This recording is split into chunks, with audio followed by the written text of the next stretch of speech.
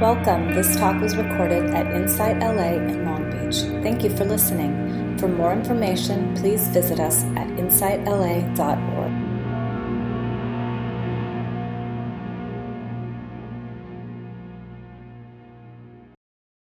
So it's great to see everyone today, this morning.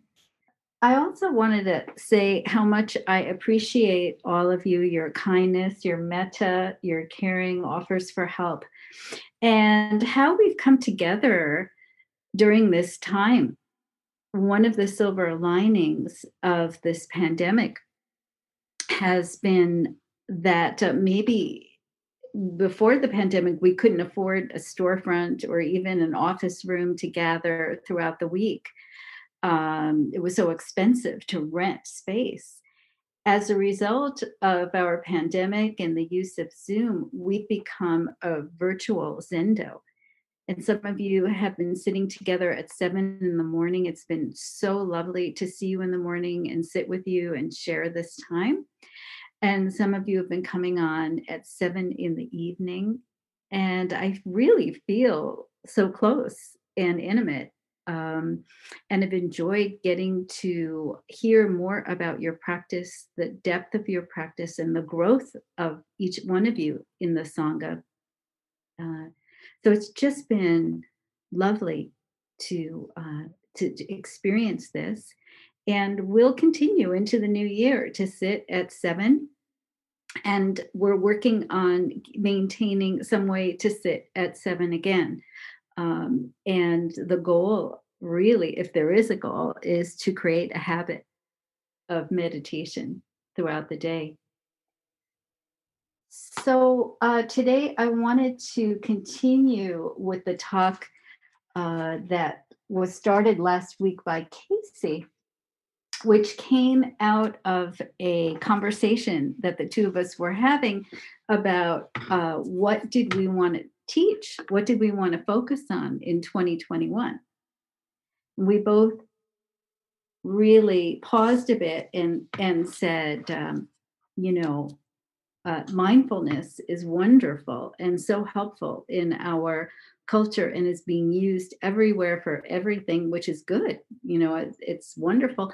But we really don't want to lose the impact of the Buddhist teachings in mindfulness, and particularly the 3 marks of existence, with the emphasis on anatta, non-self, because it's like you take a very lovely ride in the countryside, but you get off the tour bus before the big attraction, right? So you take half the ride, we feel. And we really want to go all the way on the ride, all the way through. And so I'm coming back to this subject again. I feel like there's more to mine. We could talk about this every day for years and never fully mine all the gold of this topic. So the 3 marks of existence that the Buddha talked about is dukkha, suffering, anatta, non-self, and impermanence. So those are the 3 marks. Impermanence, suffering, and not self, who I take myself to be. And Casey went over this quite a bit, and I won't repeat the talk. But basically, the Buddha talked about how in our awareness, our existence, our day-to-day, moment by moment waking up, there's a thread of dukkha, a thread of suffering, a thread of stress, or just not good enough, irritation, things aren't the way we want them to be in our world, day to day, in our life. We just can't line the world up to make it work for us perfectly. If you're having a great breakfast, the neighbor next door will do something loud, noise will come, construction, or something will break, or a bill will come that you don't want to pay, or a phone call or a text. The world just doesn't always line up. We can't avoid this dukkha, this suffering. And when we run from it and block ourselves from it, tune out from it, we're causing more suffering sometimes, or when we grasp, hold on, and make that suffering pervasive, where it's our whole consciousness and we're just our suffering, that becomes more painful too. So there gets created desire and clinging and grasping, this desire to remove the suffering.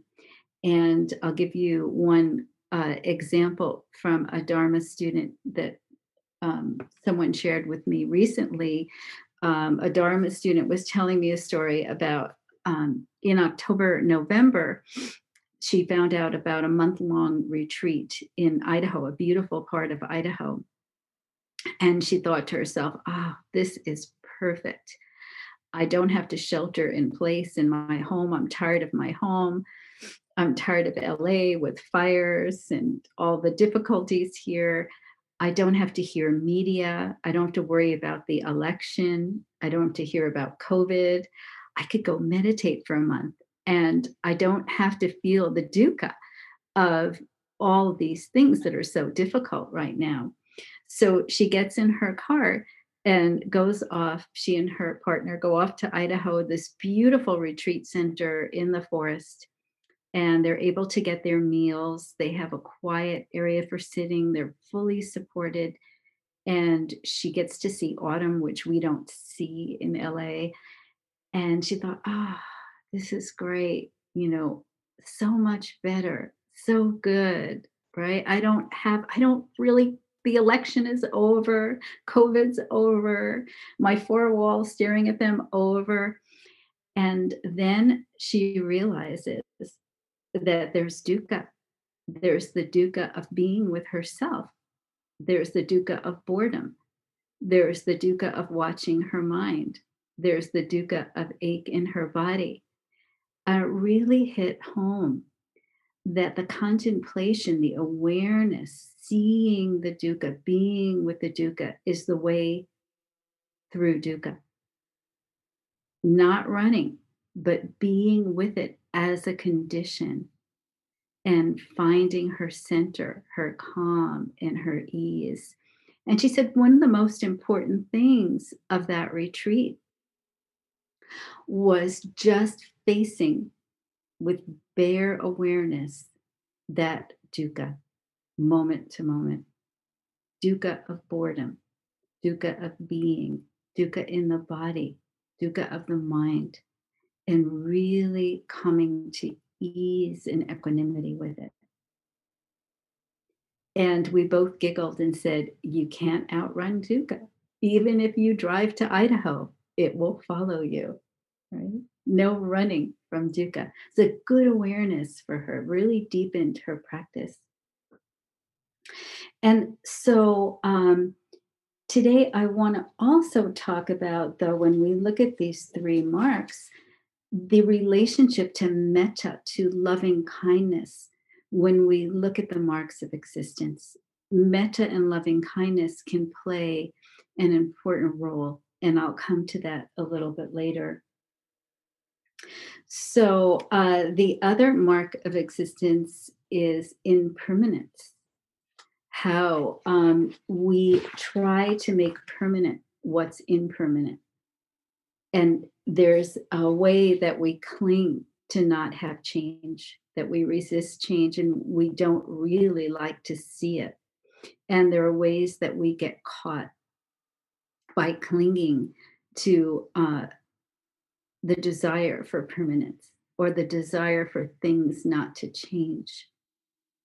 And a good example of this came from one of my Spirit Rock teachers at the DPP program that I was in. And she told a story of dedicating all of her income to practice, long retreats, going to Burma to sit, training to be a teacher. So she had very little money, no money, and was taking public transportation for years, which is not easy to do in California. And she finally had enough money from her Dana, she was teaching, to buy a car for the first time in like 10 years. And she buys this used car and then finds herself um, just obsessing over the car. Did it get a nick or dent? Is there something wrong? Should I polish it? Should I get it washed? Should I take it to the mechanic? What can I do? What if it gets hit? What if I get in an accident? And she said this was such an opportunity for her to come back to impermanence and ownership and selfing of our objects, right? Of, you know what? This car one day will break down. Maybe it will have a new owner. Maybe it will get into an accident. All things change. And she could see her clinging into the car, wanting the car to be perfect all the time. And we can look for impermanence moment by moment everywhere, that our body is not the same, our thoughts are not the same, our relationships are not the same. The book I've been reading over the holiday is by Thich Nhat Hanh, and it's called Fragrant Palm Leaves. I don't know if any of you have read that book or seen the book, but he writes so beautifully about the dukkha and the wisdom, the suffering, the wisdom, and the awakening in impermanence. How his life, the struggle with impermanence. He writes about trying to bring in a new form of Buddhism in Vietnam as a monk, and writing and doing a lot of teaching around an engaged Buddhism. And the old guard of Buddhists in Vietnam at the time, in the late 50s and early 60s, they didn't want anything to do with his idea of engaged Buddhism. Nothing. And he was flatly rejected and really kind of put out to pasture. So he and a few friends go to the forest, this beautiful, beautiful, beautiful forest, to set up a monastery and a community and to practice together. And he writes about the tenderness and love and beauty of this forest, how it sustained their practice, and how it gave them shelter and just a deep way to practice in the forest, the relationship to the forest, his love of it. And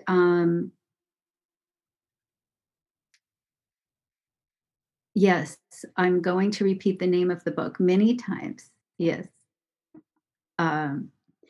So the thing that struck me was the government was also against Thich Nhat Hanh setting up a monastery and was threatened by it for whatever political reason. And they had to flee the forest and disperse for their safety. So in his writing, which is so tender and so beautiful, of his love of this monastery and the people who are with him in his early practice, the beauty of the forest sustaining them, he also writes of the impermanent nature, that he could not even cling to that, that it had to change. And he comes to New York for the first time, leaving Vietnam, knowing no one at all, coming to a Western society, and really having to deal with deep homesickness and loss of his community in Vietnam, and the emerging war that was beginning to happen, the danger that was happening in his country. He had to leave due to the threat. So the book is permeated with dealing with the ethereal nature, how things come and go, the impermanence of our existence, and how we cling to it. But what I also have learned from the book and his writings is the loving kindness and the metta with which he sees his own clinging, loss, suffering, homesickness, wanting things to be different, the relationships he lost, the forest that he lost. You see the compassion and love for his own clinging, for his own grieving, for his own grappling with his holding on to the attachment. It's not like he's judging himself with a harsh, critical, egoic state and pushing away his sadness, his depression, his longing, his grief. It's all in there, beautifully, beautifully written.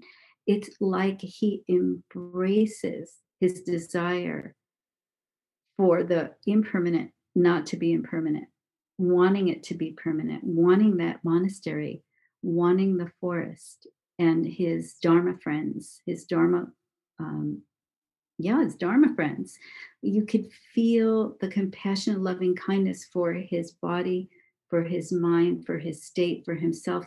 And he doesn't leave his suffering in the book. I highly recommend this book because you can see that he doesn't leave it. He doesn't run from his suffering. He doesn't try to get busy. He doesn't fill his life up with objects and things. He goes right into the pain, the dukkha, the heart of it, and sits there in his longing. And he brings the reader into his pain.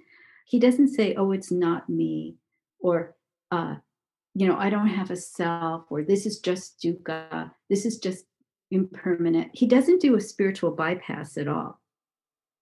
He doesn't go, he goes right into the heart of his suffering and sits in it and is aware of it, breathes with it, lives it all the way through. There are moments in the book where you see he retreats and he's alone. He goes to his room, or he doesn't eat, or he just meditates all day and prays, and he processes it. And this is the paradox of impermanence, dukkha, no self, that when we fully embrace it and hold it, and we're with it mindfully with awareness, wisdom comes in, practice comes in and transforms it into a deeper knowing of not self, a deeper knowing of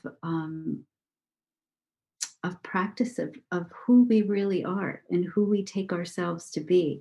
And in this book, it's so beautiful how he reflects on, he's in winter in New York City, craving the jungle, craving the plants, the flowers, the food, the smell, the relationships of Vietnam, his family. And he says, oh, I take myself to be those things. I see those things around me and I cling to them and I create an identity. And when they're not here, I suffer. But he does it with loving kindness, with metta, with compassion, with a full heart and no judgment. And so I really, through his example, really want to point to the importance of a loving, kind place for us when we look at these things and we're clinging. We're clinging to our dukkha. We're clinging to the removal of our dukkha. We're clinging to wanting things to be very permanent and solid and secure. That's where the metta comes in, because the metta dissolves this sense of me. Sometimes the me is a big inner critic that's rejecting everything, just rejecting being human. We reject our humanness. We reject the fact that our culture really prescribes a sense of self that's very difficult to break through. Our culture says buy things, crave things, and you're going to be a lot happier. And then we're not happier. Our culture says build security, create a self, create an image, and then we suffer. But we're hypnotized by our culture. And when we're clinging, craving, suffering, adding that dukkha, that's where loving kindness really comes in. You can't work through it. You can't hold it in awareness without a soft, gentle place to unpack it. And over in his book, I watch him going into his pain, retreating and heading right on in with compassion. Such a great example. So the other part is anatta, not self.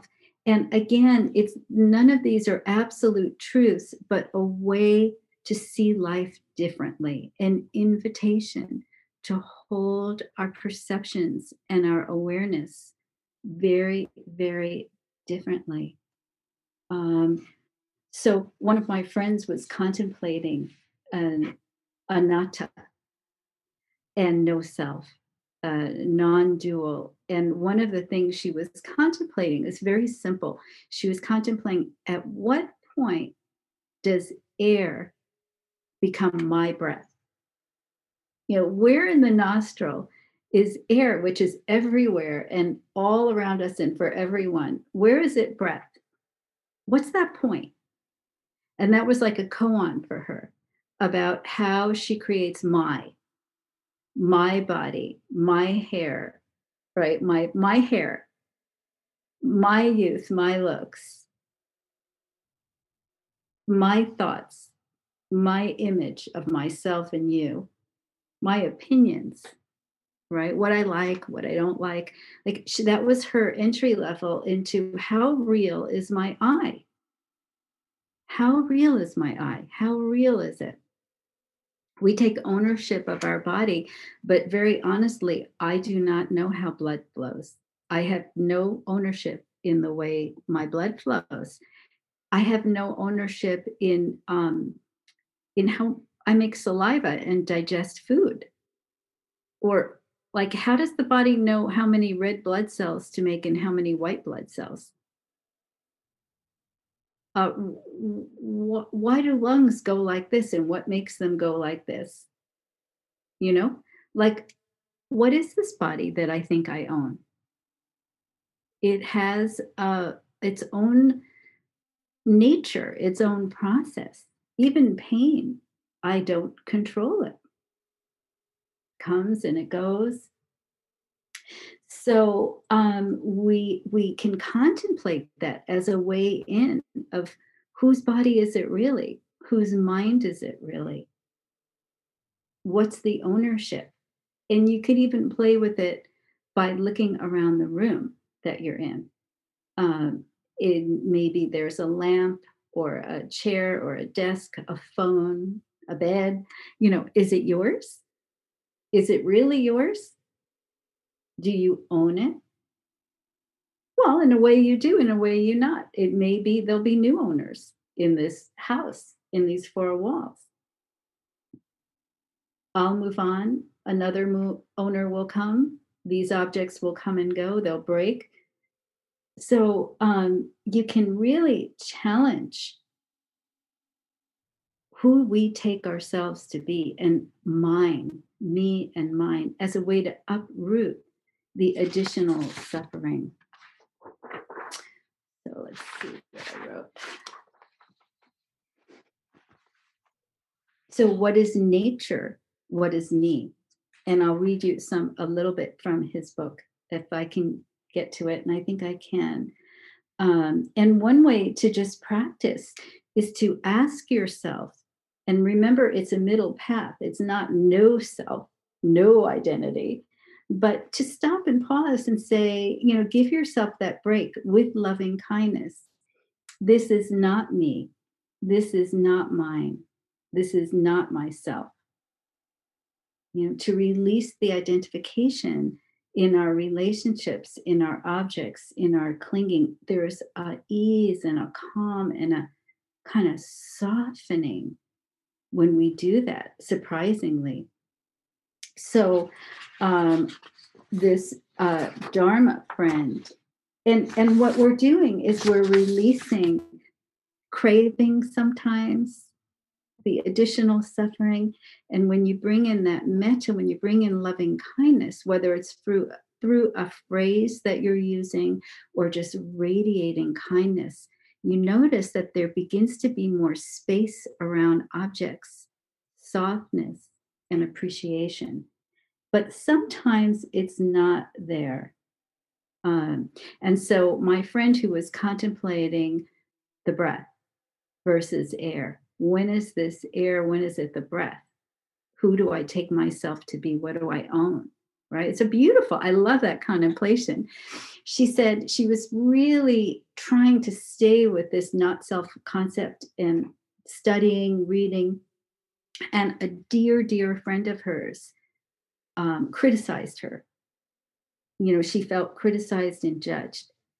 And she knows this friend is a loving being and really didn't mean it, but it wounded her to the core.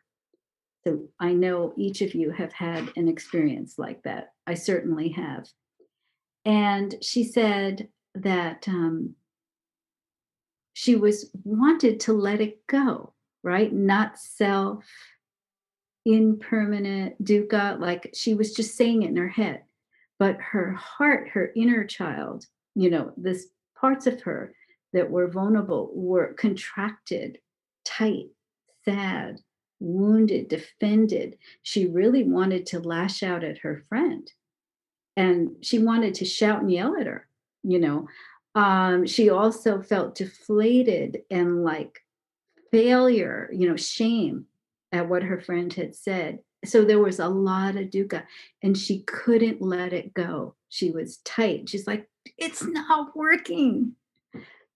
So what we did was we let it be exactly where it was.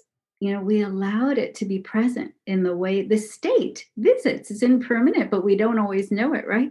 So we just allowed her to be where she was, to sense and feel into what that pain felt like, how it felt in her body, what her mind was doing it, not to be so attached to say, the body, it feels just like this. The mind, it's just like this. This is where the mind goes. Emotion comes up, early memories come up.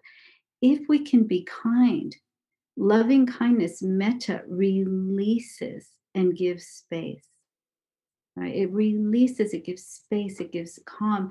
So she can just sense and feel into the whole story that arose, and not so much her. This is just what it is to be a human being. This is a human being. Things come and go, difficult things come and go. Sometimes things come, we don't even understand it fully, but it's here. So as she sat with it, breathed with it, commented, got to know it, became aware, much like in Thich Nhat Hanh's book, what he was doing at those moments, it began to release itself. And in time, she could feel the loving kindness for her own suffering, for the knot that came up, for her friend, and for everyone, because we all kind of suffer just like this. We all have those moments just like this. They're tough, but it's bringing that metta in and bringing that loving kindness in that softens that sense of self. Love softens the self. Love softens the self into the sea of love. Love joins us. So I'll read you a little bit from Thich Nhat Hanh, and then we'll stop here because I there's so many beautiful writings by him, and I've read this one before about where is the self, who is the self, and this interbeing. We're all connected, and he says. If you are a poet, you will see clearly that there is a cloud floating in the sheet of paper. Without a cloud, there will be no rain. Without rain, the trees cannot grow. Without trees, we cannot make paper. The cloud is essential for the paper to exist. If the cloud is not here, the sheet of paper cannot be here either. So we can say that the cloud and the paper into are. Interbeing is a word that is not in the dictionary yet. But if we combine the prefix inter with the verb to be, we have a new verb, interbe. If we look more into the sheet of paper even more deeply, we can see the sunshine in it.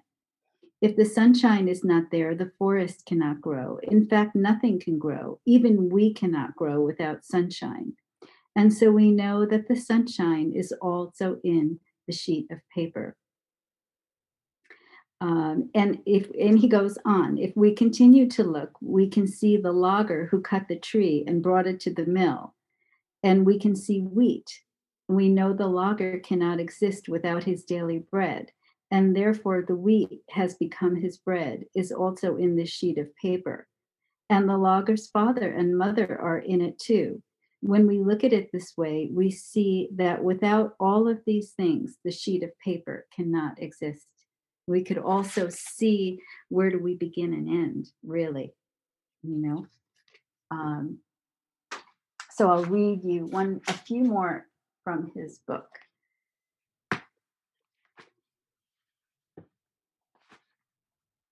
He says, I'm happy. So look at the time. I'm happy to be on this earth. The river reflects everything in herself.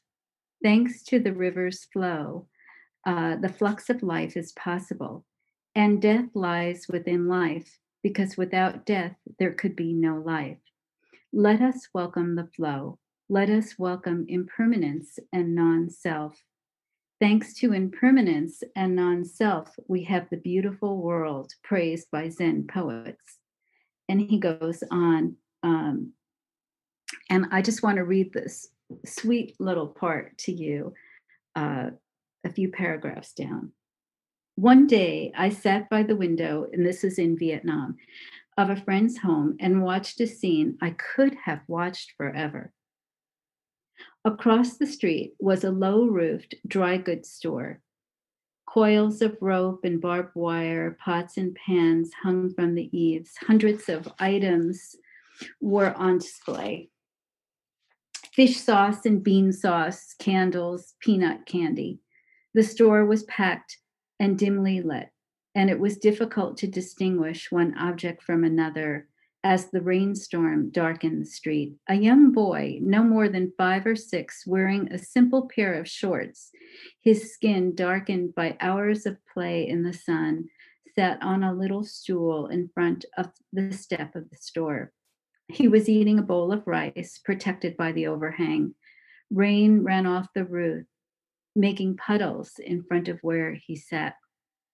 He held his rice bowl in one hand and his chopsticks in the other, and he ate slowly, his eyes riveted on the stream of water pouring from the roof. Large drops exploded into bubbles on the surface of a puddle.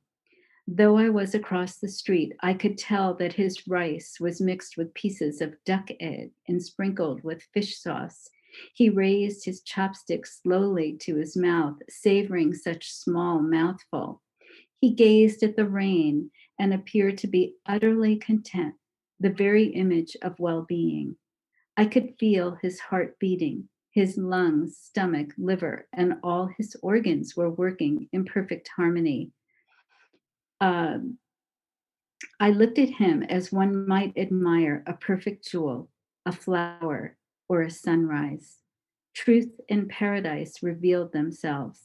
I was completely absorbed by his image. He seemed to be a divine being, a young God embodying the bliss of well-being with every glance of his eyes and every bite of rice he took. He was completely free of worry or anxiety. He had no thought of being poor. He did not compare his simple black shorts to the fancy clothes of other children. He did not feel sad because he had no shoes.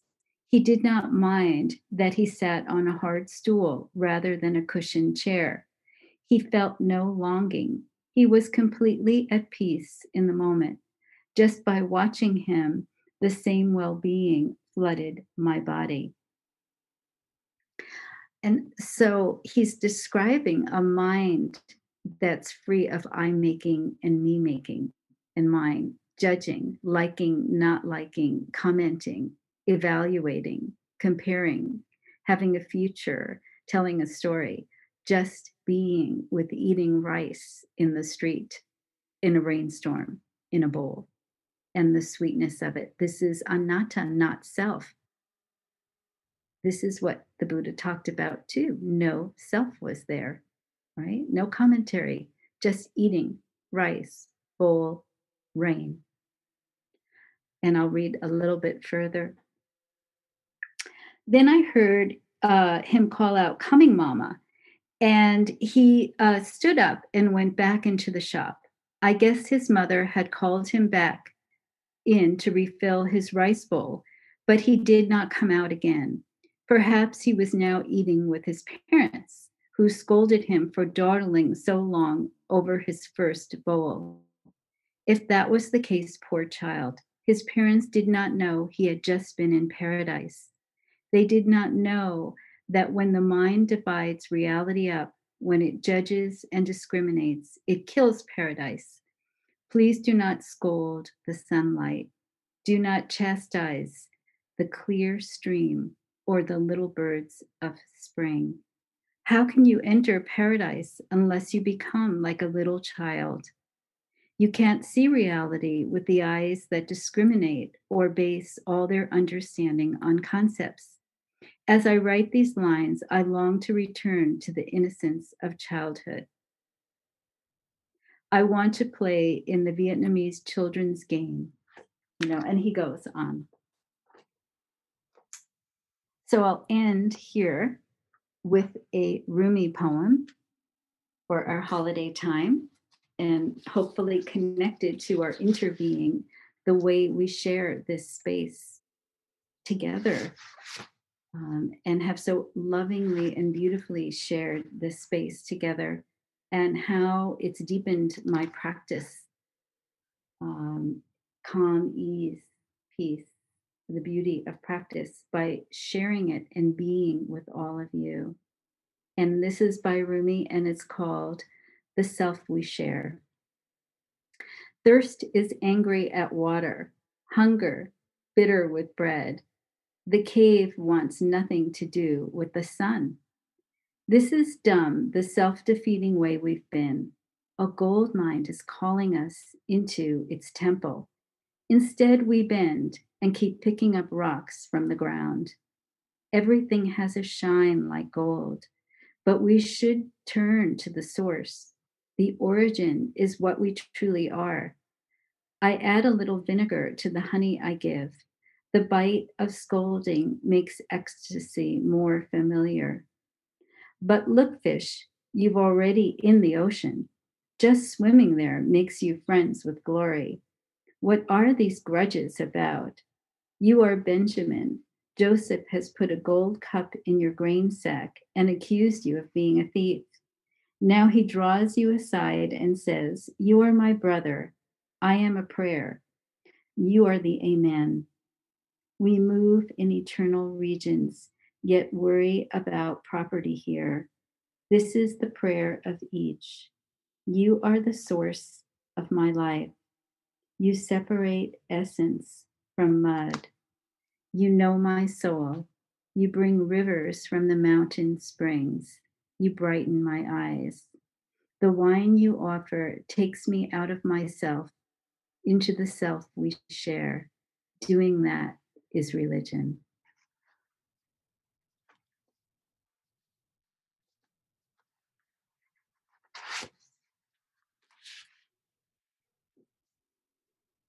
So, taking a moment or two, we'll go into the breakout room. A question would be, how is this teaching? This is not me. This is not mine. This is not my computer, my desk, my air, my breath, right? Where does it end? Where does it begin? How does anatta serve you? Or does it not? And how does loving kindness and compassion carry you through these hard times? So we'll have our breakout rooms. And if you don't want to be in a room, you can stay in the main room and just sit. It'd be great to have you to the end. In case we can get Anne to play, we'll see. And to end with some metta. Okay, so Don will hopefully do the breakout rooms. So we're nearing the end. We're going to have Anne do, because it's the end of the year and our last sit, if we can arrange this with sound, and we'll do a little chant. We'll come back and do a little metta, and we may go over by a minute or two, so my apologies. And don't forget Dana donations, always accepted and grateful for that. Join us at 7 and 7, and think about the retreat at the end of a month as a way to support our Long Beach Sangha and reserve our space for the following year up at Big Bear as well. So all those things to think about. Have a great New Year's, and Anne, we'll give this our best effort. Okay, am I good? Okay, all right. Phew. Okay, this chant is one that Wendy had asked me to do. It's Om Asatoma Sad Gamaya, Tamasoma Jyotir Gamaya, Mrityorma Umritam Gamaya, Om Shanti Shanti Shanti Hi. It is basically translated, lead us from unreality to reality, from darkness to light, from death to immortality. Om, peace, peace. Okay, here we go. Om Asatoma Sadgamaya, Tamasoma Jyotir Gamaya, Mrityorma Amritam Gamaya. Om Asatoma Sadgamaya, Tamasoma Jyotir Gamaya, Mrityorma Amritam Gamaya.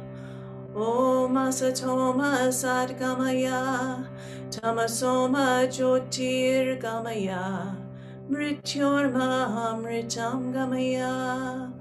Om Asatoma Sadgamaya, Tamasoma Jyotir Gamaya, Mrityorma Amritam Gamaya. Om Shanti, Om Shanti, Om Shanti, Shanti, Shanti.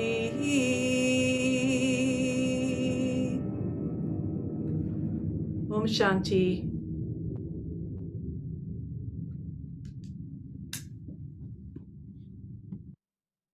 Thank you, everyone. Thank you. Can I ask what the origin is of that, or what lineage?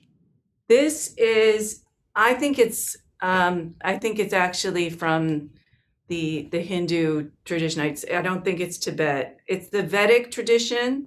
Okay.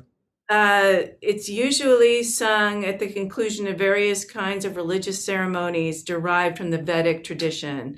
One can hear it exactly the same way in India, Trinidad, or the Philippines. It's a prayer for us as well. So a lot of the stuff that I've been doing has been from the Vedic. There's a few Tibetan ones I've been learning, but there's just so many rich chants that I've been learning this year, and I'm really I'm grateful to be able to share them, and I know. So thank wonderful. you. Thank you. Yeah, Anne's often been doing the chants with us at the 7 p.m. sits every night. She often does them, so come join us. It's really been such a treat to have that extra thing. We're on for tonight at 7, right, Anne? Sure. We have a little group coming if you. So come anybody tonight 7, but we've been doing the 7 p.m. and it's been such a blessing. So. Yeah. It's a fun way to good way to end the evening. Thank you. Yeah. If anybody does know the Venmo number for Dana, please put it up. But I don't know it, so it's in the newsletter, I think. So, but I'm not sure if there's a little dash in between the Sunday and the fit. Oh, let me check. Oh, Susan left. It's important. It's a space, not a dash. It won't find it if you don't put the space in when you're searching. So it's Sunday space sit and then search, and it should pop up. Okay. So that's correct the way it is. I believe so. Okay. Thanks, Shannon. All right. So, gathering the benefits of the practice, the merit of our practice, and the time spent today. May the benefits be not just for ourselves, although that's so important in our group, but reach all beings, particularly all beings in hospitals, all beings who are serving the ill, all beings who are ill and their families, all the service workers, essential workers, anyone hurting and in pain. We hold everyone in this group in our hearts with kindness, compassion, and care. We extend our metta. May all beings be safe. May they be free of harm. May they be healthy, protected, well-fed, and have the care they need.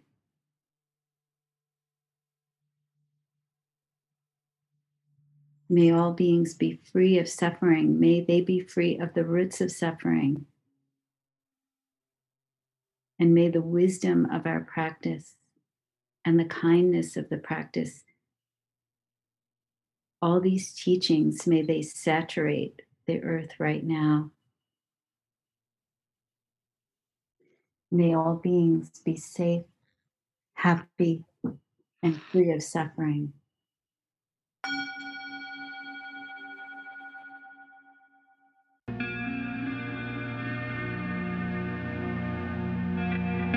You have just listened to a recording from Insight LA in Long Beach.